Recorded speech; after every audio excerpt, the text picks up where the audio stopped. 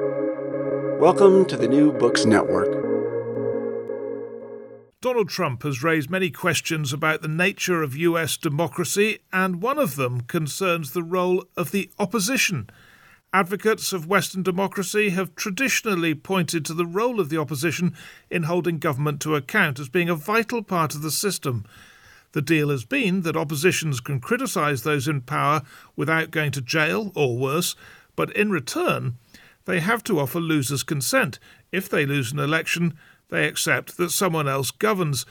And the fact that Trump hasn't really accepted that deal has given significant relevance to Alexander Kirshner's book, Legitimate Opposition, which unusually does not have a subtitle. Can I ask you why that is, first of all? Welcome. Just because I often find it annoying that academics have a kind of thrilling title and then a very obscure set of subtitles afterwards. So I try to avoid it when titling my books. Yes. Does your publisher object? I think it helps people get up search engines, probably. Maybe. Honestly, I always thought that this book would just be called Legitimate Opposition because that's what I was interested in. And I never had a subtitle in mind.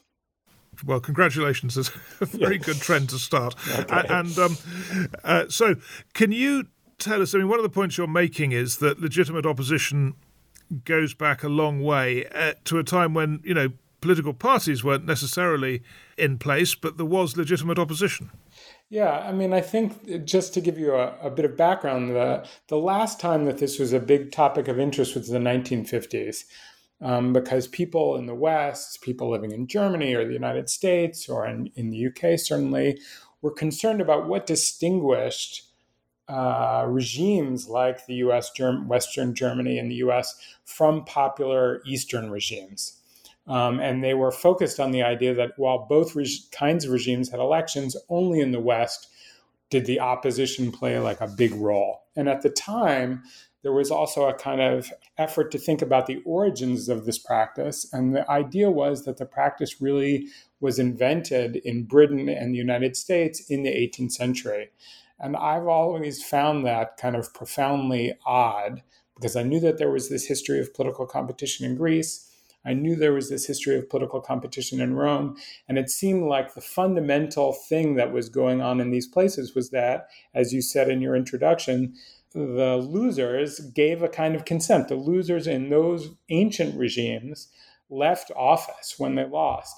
And so that's why I was always kind of skeptical of this kind of traditional story that it was really about the 18th century. And so that was one of the reasons, in fact, why I wanted to write the book. But it is the defining characteristic of a non-authoritarian system that there's legitimate opposition, which is what they're saying in the 50s, or is it just that people leave power? I actually think that the two things are inseparable, because I think if there isn't a legitimate opposition, in fact, the people in power won't leave. So, and the reason why is because organized competition is the only way for people who don't control the resources of the state to actually take power. When you look at what's going on, for instance, in Hungary today, even though there's a kind of form of competition, because the party in power can use the resources of the state to kind of entrench itself, the people out of power have very little chance of holding power. And the same thing is true in a place like Singapore.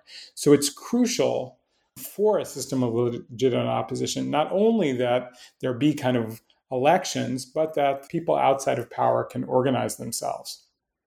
We'll talk about how much that matters as we go on, but just on the history first. So you're basically saying in the Greek period there was, no parties, but there was a role for the opposition, and that basically competitors in politics were not punished because they disagreed with those in power. That's exactly right. And the same thing is true in Rome, which is much less egalitarian than in Greece. But that there's a whole system of rules in place and a whole system of competition which allow people to seek power. And then when they lose, they leave office. And then in the 19th century, the political parties come in and somewhat formalize it. Exactly. And the key argument I make is that it isn't the case. So previously what people thought was that parties and legitimate opposition go together. You can't have one without the other.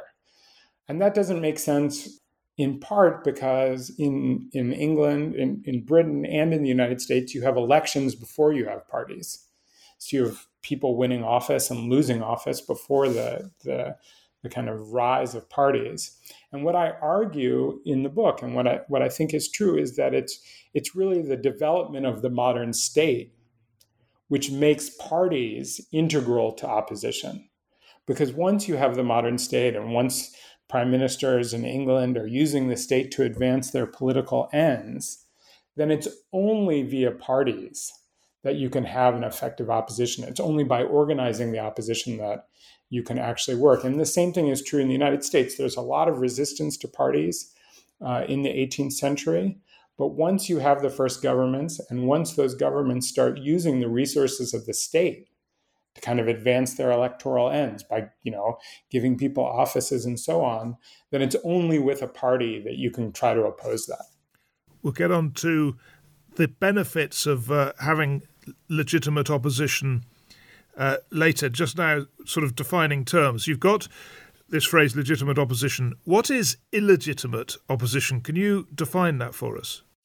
Well, I think illegitimate opposition, I don't think you need to write a book, basically, to know what it is. It's not accepting the idea that when you lose power, you'll leave office. I was listening to a radio program last night about the right-wing party that may actually take power very soon in Italy. And one of the kind of early ideas of this party was that it would compete for office, but that kind of sotto voce, or kind of behind the scenes, it would be in a position to keep power once it took power, and it wouldn't leave office. For me, that kind of exemplifies what illegitimate opposition is. That is, you're trying to use the kind of system of opposition to take power, but you're not willing to give up power. And obviously, Trump also kind of personifies that. Yeah, but there are things short of that which might still be considered illegitimate. So, for example, what about the use of violence, which may be seen as, legitimate in some extreme circumstances for protesters to do? Yeah, absolutely. So the key thought is that legitimate opposition is a peaceful way and a peaceful, competitive way of organizing power, or for organizing the pursuit of office. And obviously the use of violence would be inconsistent with that. Cheating, trying to vote many times, keeping people from participating, all of those things would be inconsistent with the practice. What about law breaking, though, by civil protesters? The term that I use, because I think that is the right term, is legitimate opposition. But what I'm referring to specifically is this form of organized competition for power. There are lots of forms of opposition that is legitimate that don't take place within that competition. So, for example, there are people who are protesting, there are women who are protesting violence against women in Iran this week. They're engaging in acts of legitimate opposition in the sense that their opposition is justified. But obviously, that's not within the context of what I refer to as a system of legitimate opposition. That is this competitive system. I don't want to press it too far, but surely, if you take that Iranian example, some of those women on the streets and some of their predecessors who've been, breaking Iranian law by going out to protest are actually seeking a change of government towards a more democratic and pluralistic government. So I wonder where they stand in terms of the rights and wrongs of what they're doing. Yeah, I think that what they're doing is actually obviously consistent with the argument that I'm making. What I'm trying to say is this practice is valuable. And one of the reasons why it's valuable is because any individual vote, any individual decision isn't final, right?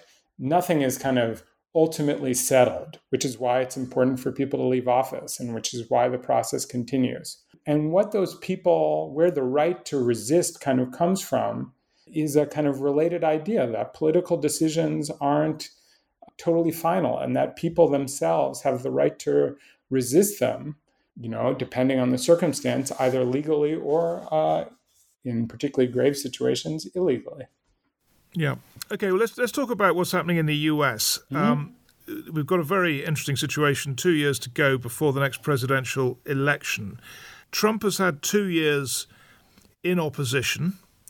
How would you characterize his attitude and his behavior, his conduct in those 2 years? His activities are absolutely inconsistent with the idea that opposition is a valuable practice. His attitude, he hasn't accepted that he lost. He never accepted that he would have lost the first time around. He's acted consistently to undermine the processes and procedures that allow us to have peaceful changes of power in the United States. And I think to the degree that it were possible, the US Congress, when he was in power, should have taken action to keep him from pursuing office in the future. His actions are so grave, so inconsistent with our reasons for valuing our political system that I think he should have been kept from pursuing office in the future. And why has the system, if it's a failure, as you think, why has the system failed? Because the political incentives of the people who are in Congress are not consistent with keeping him out of power. And we see that, that's not just true in the United States, but we see that in countries all over Europe, where it's extremely difficult for the political system to keep what one might call anti-system actors out of the political arena. So even though people like me, academics like myself, say these people should be kept from participating, and Trump is just such a clear example, such an easy case in a way. But you can see across Europe and the United States that it is very difficult as a practical matter for these political parties to act against their self-interest. Right, but there is also the law, and the Attorney General in the United States is looking at all this and making decisions on whether or not to charge Donald Trump and some of his close associates with crimes. And, there are many who think he is being surprisingly reluctant to do that. Can you talk us through that in the context of legitimate opposition politics? Well, I think there's a slight distinction to be drawn. If I understand correctly, what the Justice Department is looking into doesn't fundamentally have to do with things that occurred during and after the election. Whereas prior to Trump leaving office, the Congress of the United States had a political tool at its disposal where they could have impeached him and kept him from running. And that really would have been the right way to block him from pursuing power. The kind of legal mechanisms that are being used to pursue him now, I think, are less effective as mechanisms for trying to keep him from office. And I'm not sure whether they could ultimately even be used to do so. It's obscure to me whether that would even work. And as you're suggesting, it's not clear that there's a will to do so. But even if there was a will, it's not clear that they could actually do it that way. In a way, they missed their chance to do it. Let's get on to the obvious objection to this defense of legitimate opposition, which is that there are now political systems that are more effective than Western democracies in terms of delivering desired outcomes like economic growth. So when you look at China, the obvious example, what merits do you see in the Chinese method of doing politics? In the book, I focus less on China because I think there are enough violations of civil liberties and horrible things going on in China that I'm not sure it's as attractive. It's a very attractive ideal, but I think a place like Singapore, by contrast, is a more difficult case for somebody like me. And what I argue basically is that if you look at the way the political system is organized, it treats, notwithstanding the fact that people there live a good life, it treats its citizens in a way like children or like pawns.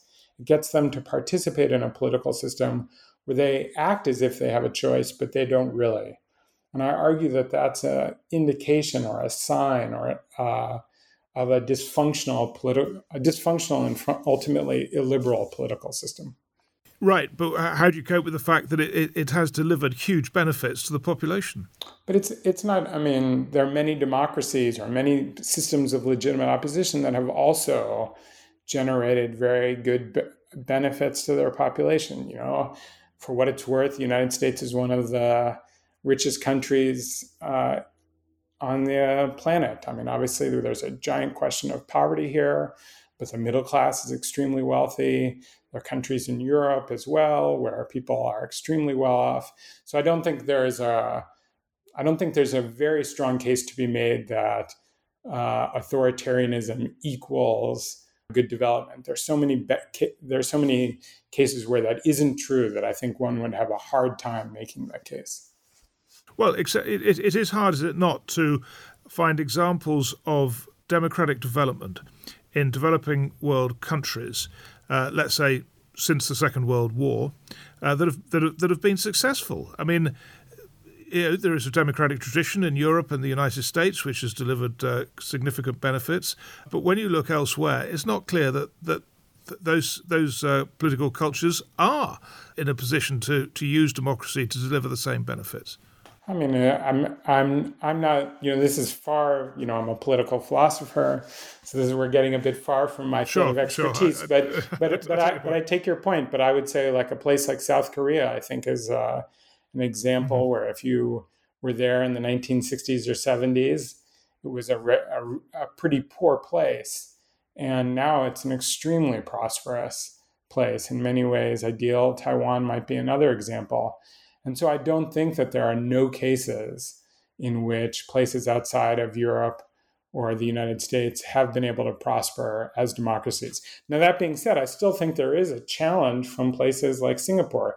And I have students who are from Singapore, and they say, well, why would we embrace a system of legitimate opposition, given the obvious qualities of our regime, leaving aside whether other places should choose the regime we have? Why should we have a system of legitimate opposition? And what I try to argue to them is that their political system, in fact, treats them in the same way that I treat my children, in the sense that I offer my children choices, and they typically are invidious choices. Would you rather clean your room or not watch TV for a month? And they say to me, okay, I'd rather clean my room.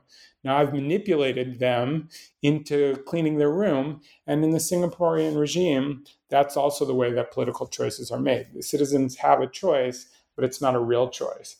And the fact they're being treated like my children, I would argue, is inconsistent with what we would want from a good regime, notwithstanding all the good qualities that Singapore brings to the conversation. And that raises an interesting question, which is whether electorates in advanced Western democracies are offered much of a choice, because the mainstream political parties, I mean, it's no longer the case in the US, but in Europe and in the US until recently, the mainstream political parties have been offering pretty similar choices. And, there are those on both ends of the political spectrum who say they don't feel they do get a real choice. Yeah, I think that's exactly right. I mean, I think that's an important sentiment, and it's something I spend a lot of time talking about in the book, right? Which is our political systems are very far from what we would want them to be. The choices we have are very far from where we want them to be. I think it was Daniel Cohn-Bendit, but I could be wrong, who said that voters in Europe were offered the choice between gin and tonic and gin. And so I'm alive to that idea. And what I try to do to defend in the book is say that these political systems, even if you think, like, to take the UK as an example, that the kind of Blairite controlled, or now, a kind of center-left version of the Labour Party and a kind of more centrist version of the Tory Party doesn't offer voters a kind of real decision. Nonetheless, there's a great deal at stake when these decisions are made. The same goes in the United States. The same is true, certainly, in France and these other countries. So even while we might say voters don't have the breadth of choices that we would desire, nonetheless, the stakes of these decisions are still important.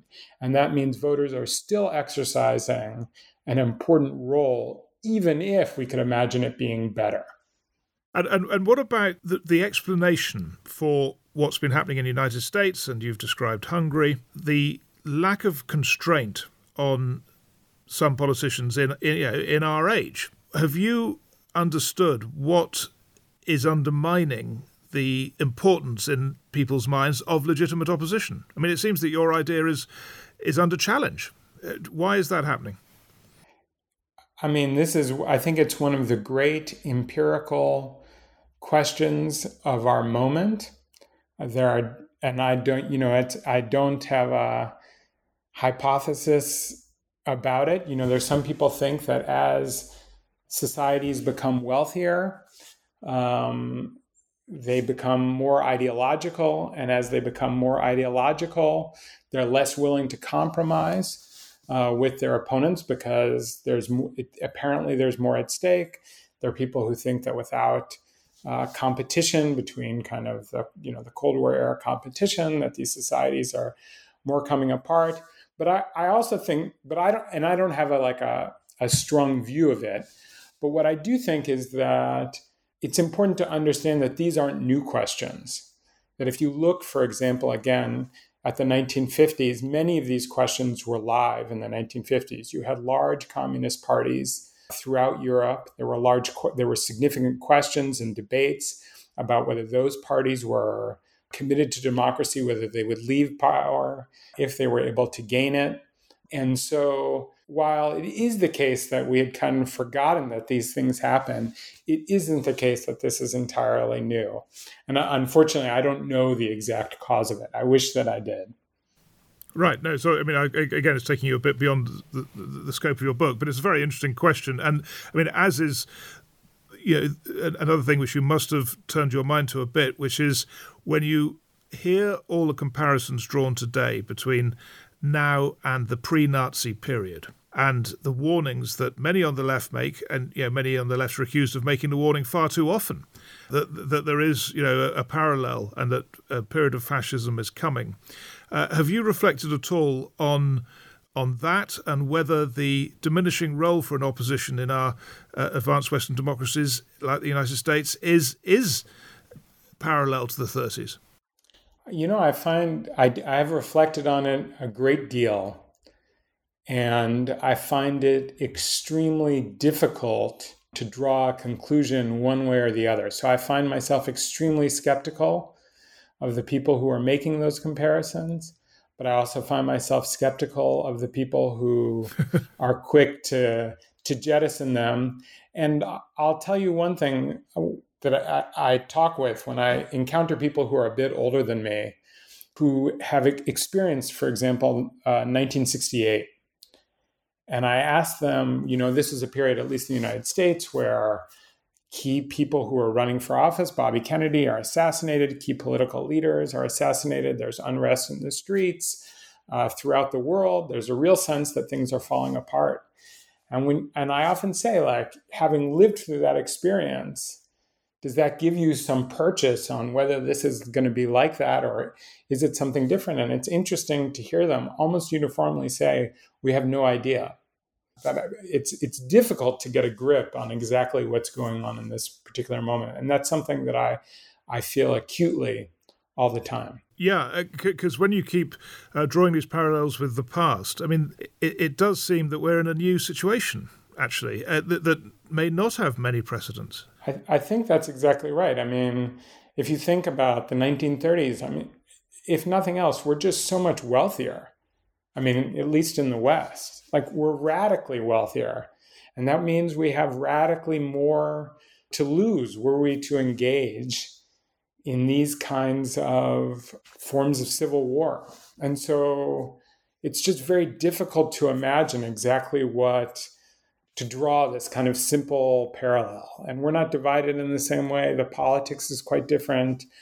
It's all extremely different. And so I personally find it difficult to get my bearings using the examples, let's say, of the pre-World War II period.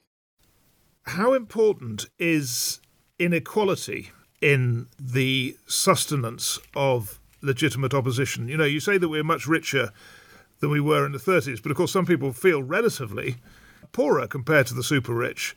How does that play in? Well, I think that's a really important question, because I think of legitimate opposition as an achievement that should be defended. And the reason why I think it's an achievement that should be defended is because in unequal societies like ours, it's easy to imagine the people who exercise that extra weight, who have that extra money, designing a political system or changing the political system so that it was even more in their favor. And I think we're lucky to have a political system in which the mass of people are able to shape the political terrain. So while I think, and to act against inequality. So while I think that inequality is a kind of key target which we should be acting against, I think it's also the setting in which we can kind of appreciate how serious an achievement our political systems are. Political systems in which the vast majority of people can vote and participate and call their representatives and take action to make political change. Is it too cynical, though, to think that some in the elite might think that these are also very good arrangements for them because they maintain a sort of stability that enables them to enjoy their wealth in safety? Well, of course, that's what the elite always want. But the goal should be to make sure that the goal should be to make sure that they enjoy that while the rest of us get as much as we can. You could imagine they could be able to enjoy it in even better circumstances than they currently do. The rich, as it were, are always looking to get the best situation they can. And the goal for the rest of us is to demand as much as we can from them, as it were. And often that occurs via the threat of protest or the threat of violence. Right, but although there'll be some in the rich who would benefit from populism, let's say, and a system, a much more authoritarian system, there are many who wouldn't. So, I mean, there is it just depends which side of that political argument they end up on, I guess. Yeah, I mean, so the goal is to kind of keep them not so much on board, but to appreciate exactly. I mean, my way of thinking is to say something like this: there are systems in which the wealthy would prefer to our own systems, where they would flourish even more and have even more money. And so we should be grateful and try to defend the systems which we have now, flawed though they may be, precisely because we can take action collectively to try to limit that at the margins, or even more significantly. Don't let the perfect be the enemy of the Exactly. Okay. Exactly. Consider the situation that we actually face and think about what the real alternatives are. Right. And just to tease out what you're thinking about this, when you say you're skeptical of those who make the parallel with the 30s. Yeah.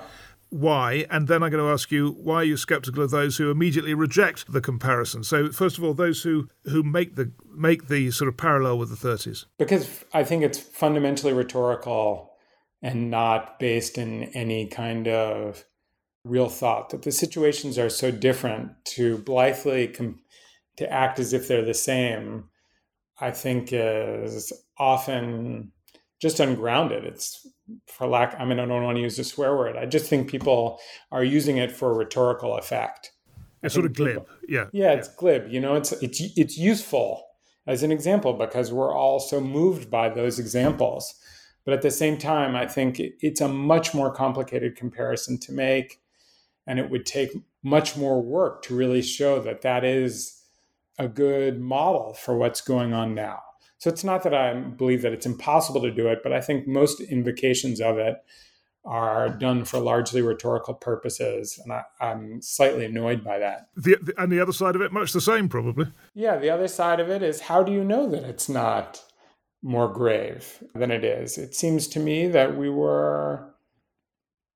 never had a situation, certainly in my lifetime, where you had a president who was really willing not to follow the outcome of an election. And even in 2000, where you had a really contested election that was much closer, there was never the same sense of precarity in the political institutions. So people who say, of course it's going to work out, of course nothing is going to happen, I think also it's not clear to me what they're basing that surety on. So I suppose I'm, if it were me, because I'm risk averse and because I am a partisan of these kinds of political systems, I do think that they have a great deal of value. I would as I said, I would take efforts to protect them, but I'm not sure that I would constantly be invoking, the rise of Hitler in order to do that. No, but I mean, there is another consideration, which is when the rise of Hitler was happening, most people didn't see it coming, right? I mean, there was a complacency then. And I guess that's something which it's argued we should have in mind now. But I don't think there was a complacency then. If you read accounts of what Germany was like prior to the rise of the Nazis, it was an incredibly violent place. Many Jewish families didn't leave, right? And it now looks obvious they should have done. Yeah, I mean, you're talking with somebody whose, I guess, great uncle moved to the United States and didn't like it and moved back to Poland and then perished during that period. So I completely understand that, but I think the psychology around that is quite different than the psychology around knowing whether there was something going on in Germany. I mean, I think it was the case that people thought that regime was failing. Obviously, there was the inflation, but there were the multiple series of political crises, the failure of the state, the violence in the street, the communist fighting. So I don't think that, it was out of nowhere that political regime failed. And the fact that people, didn't leave, I think has a great deal to do with the importance of people's lives and their desire not to give up their way of life, just people's inherent conservatism, which I, as a middle-aged person, I completely understand. And again, I don't want to take you too far from your book, but in the reading for your book, you must have, you've just made the point that working out whether there's a parallel between now and the 30s is, complicated and difficult, and it would take a lot of work. In the reading for your book, did you find anyone who's done that, actually? That there are people out there working on this in a serious way, trying to understand whether the parallels that are so often drawn are valid or not? Yeah, I mean, as I said, I think this is a kind of important area, a vigorous and lively area of empirical research at this moment. Like, there are people, I'm sure, at conferences as we're talking about this very topic. But I should also say that from what I can tell, we do not know the answer to the question. That there are some initial good models. There's a wonderful political scientist at Yale whose name is Milan Svolek, who's written about these things and written about the dynamics of polarization and how that can lead potentially to conflict. But I think we're still in the early stages of understanding exactly what the dynamics are that are causing this. And I think in a way, it caught people academics and scholars by surprise. I'll just say that this is my second project. My first project had to do with the banning of extreme political parties. And I started that in the early 2000s. And one of my advisors, who was a very prominent lawyer and political philosopher, said, I'm really worried that this topic has very little purchase on now. It's really about Europe in the 1930s and the 50s. I don't really see a future for this project. And I suppose, luckily for me, but unluckily for the world, that's just proven completely untrue. And the reason why I raise that is just to say, I think people have been taken off guard by what's been going on. And so I think there isn't really a good or solid or kind of final explanation for why it is that we're experiencing this situation. And, a lot of it could come down to Trump himself, right? It could be that, although I have to say I'm skeptical. Yeah, I was going to ask you about that, whether you think that this is a moment that will pass, that much of what's happening in terms of whether people are willing to be legitimate oppositions is just down to him, and that it, once he's gone, it'll disappear or not. What is your assessment of that? Yeah, I mean, one thing I should say about that is, so I'm a bit skeptical of that, in part because I live in North Carolina, and was an effort here that preceded Trump to kind of organize the political institutions in a way so that only the Republicans could hold and exercise power. So when a Democratic governor took office, I'm going to get the year wrong, but I want to say it's 2014, he was immediately stripped by the Republicans who dominated the legislature of many of his powers. That's inconsistent with the idea that the losers, when they lose, they accept that, right? Stripping somebody of his powers once he wins is inconsistent with that, and that had nothing to do with Trump. Arguably, that has something to do with the political geography of politics, such that now people who vote on the left are concentrated in cities, and people who tend to support parties on the right are more spread out, and we have geographic-based legislative systems. And so there is an argument that combination of this political sorting, where in Europe and the UK and France and Germany and certainly in the United States, people on one political side all live in cities, and people who are on the other political side live elsewhere, given our geographically based political systems, given the fact that we elect people by district, that's going to have an effect on our political systems. And there are some people who think that that's a key driver of what's going on. And I have to say, I do have some sympathy with that view. On this podcast, we like to look ahead and just try and, without, committing academics to firm predictions, which none like doing, but nonetheless to sort of, try and understand which direction things are going in. When you've given this account of the role of opposition from a long time ago, how do you see the future? I guess I try to be hopeful that things will play out in a good way. And here's what I mean by that. In a place like France, for example, where I was recently for the year, you have, Le Pen's party now with a major foothold in the legislature. And one way to see that is as a negative development. And it is, from my perspective, a negative development. But another way to see that is the reason why Marine Le Pen was able to get that foothold was because she moderated herself and because she started embracing some, but not all of the values of France's system of legitimate opposition.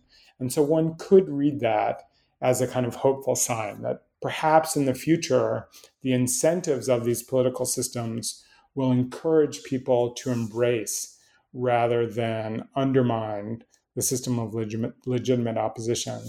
And when I'm trying to be hopeful, that's what I hope how things will play out in, say, the United States and elsewhere.